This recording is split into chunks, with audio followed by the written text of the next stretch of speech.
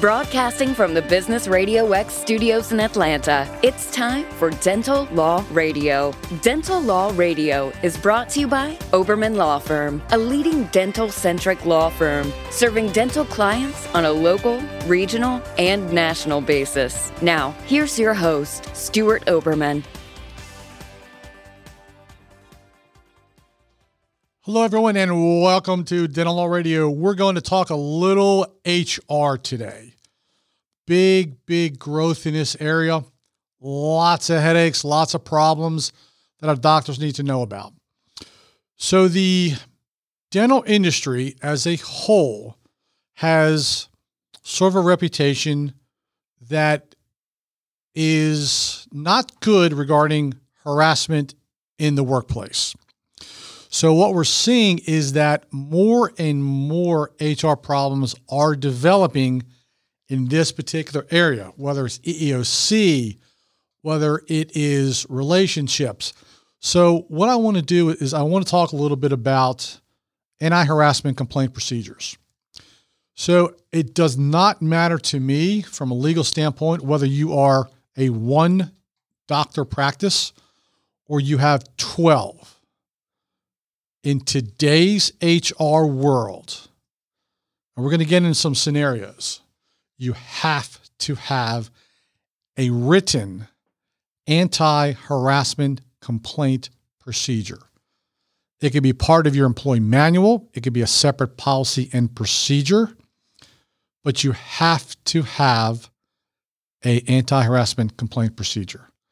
So what does that exactly mean? Does that mean that you have to have a complaint process? That means that if you get any complaint whatsoever, you must have an established filing procedure internally how to handle that. Well, I get these questions. Well, Stuart, it's not illegal. It does not matter if it is illegal. Harassment is harassment. Doesn't matter whether it is in a sexual nature or an annoyance nature. You have to address these complaints on an individual basis as a whole, legal and non-legal matters. So then what do you do? The key is you have to appoint someone as a multiple point of contact.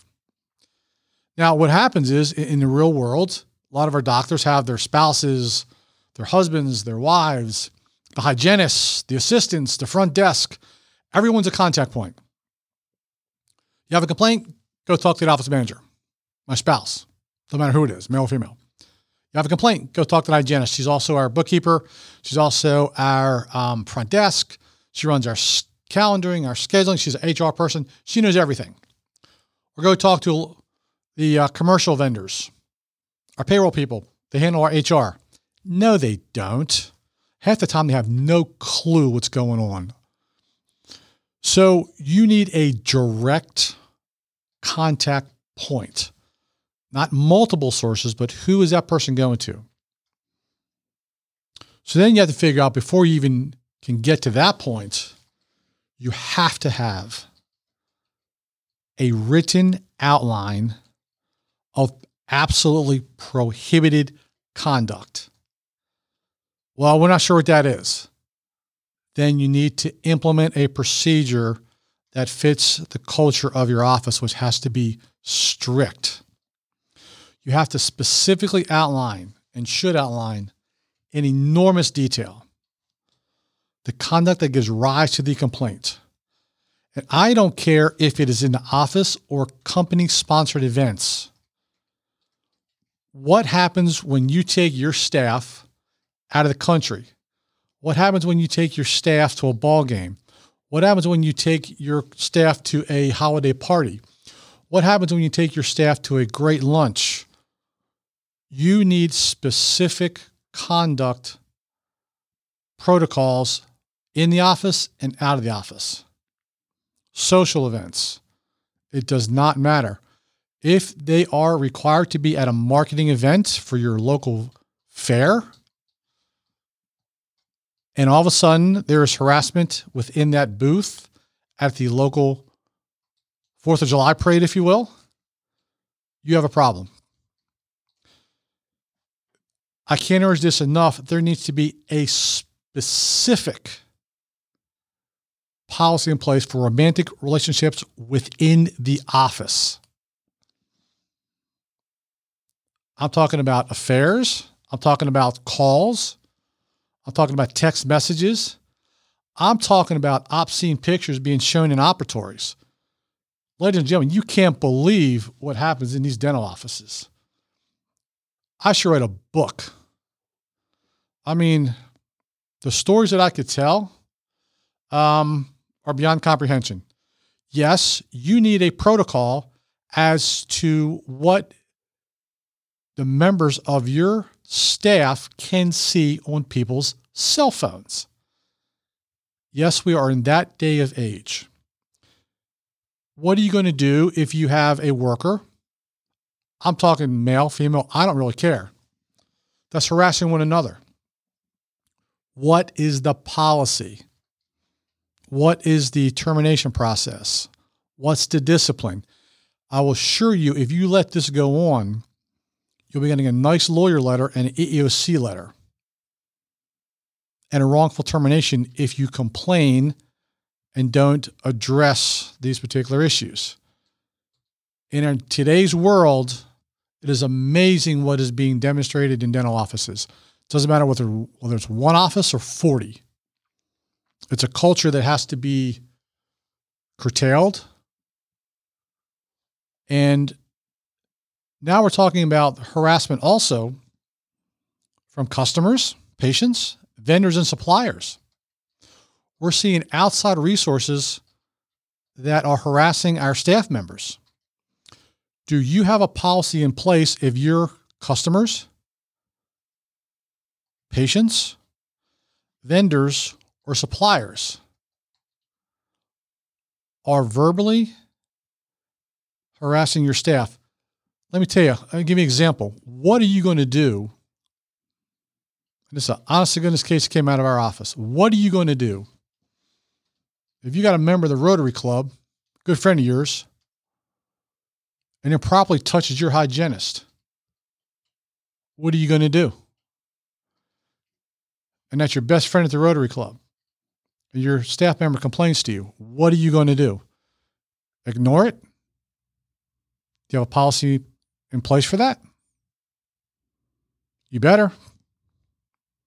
Because if not, you're going to get a nice little letter, either from the government or a lawyer. So those are all the things that happen every day. Every day. Are you prepared to discharge your patient in a chair the minute improper conduct occurs? And it does occur, I assure you. So in today's social media world, harassment comes in a lot of forms.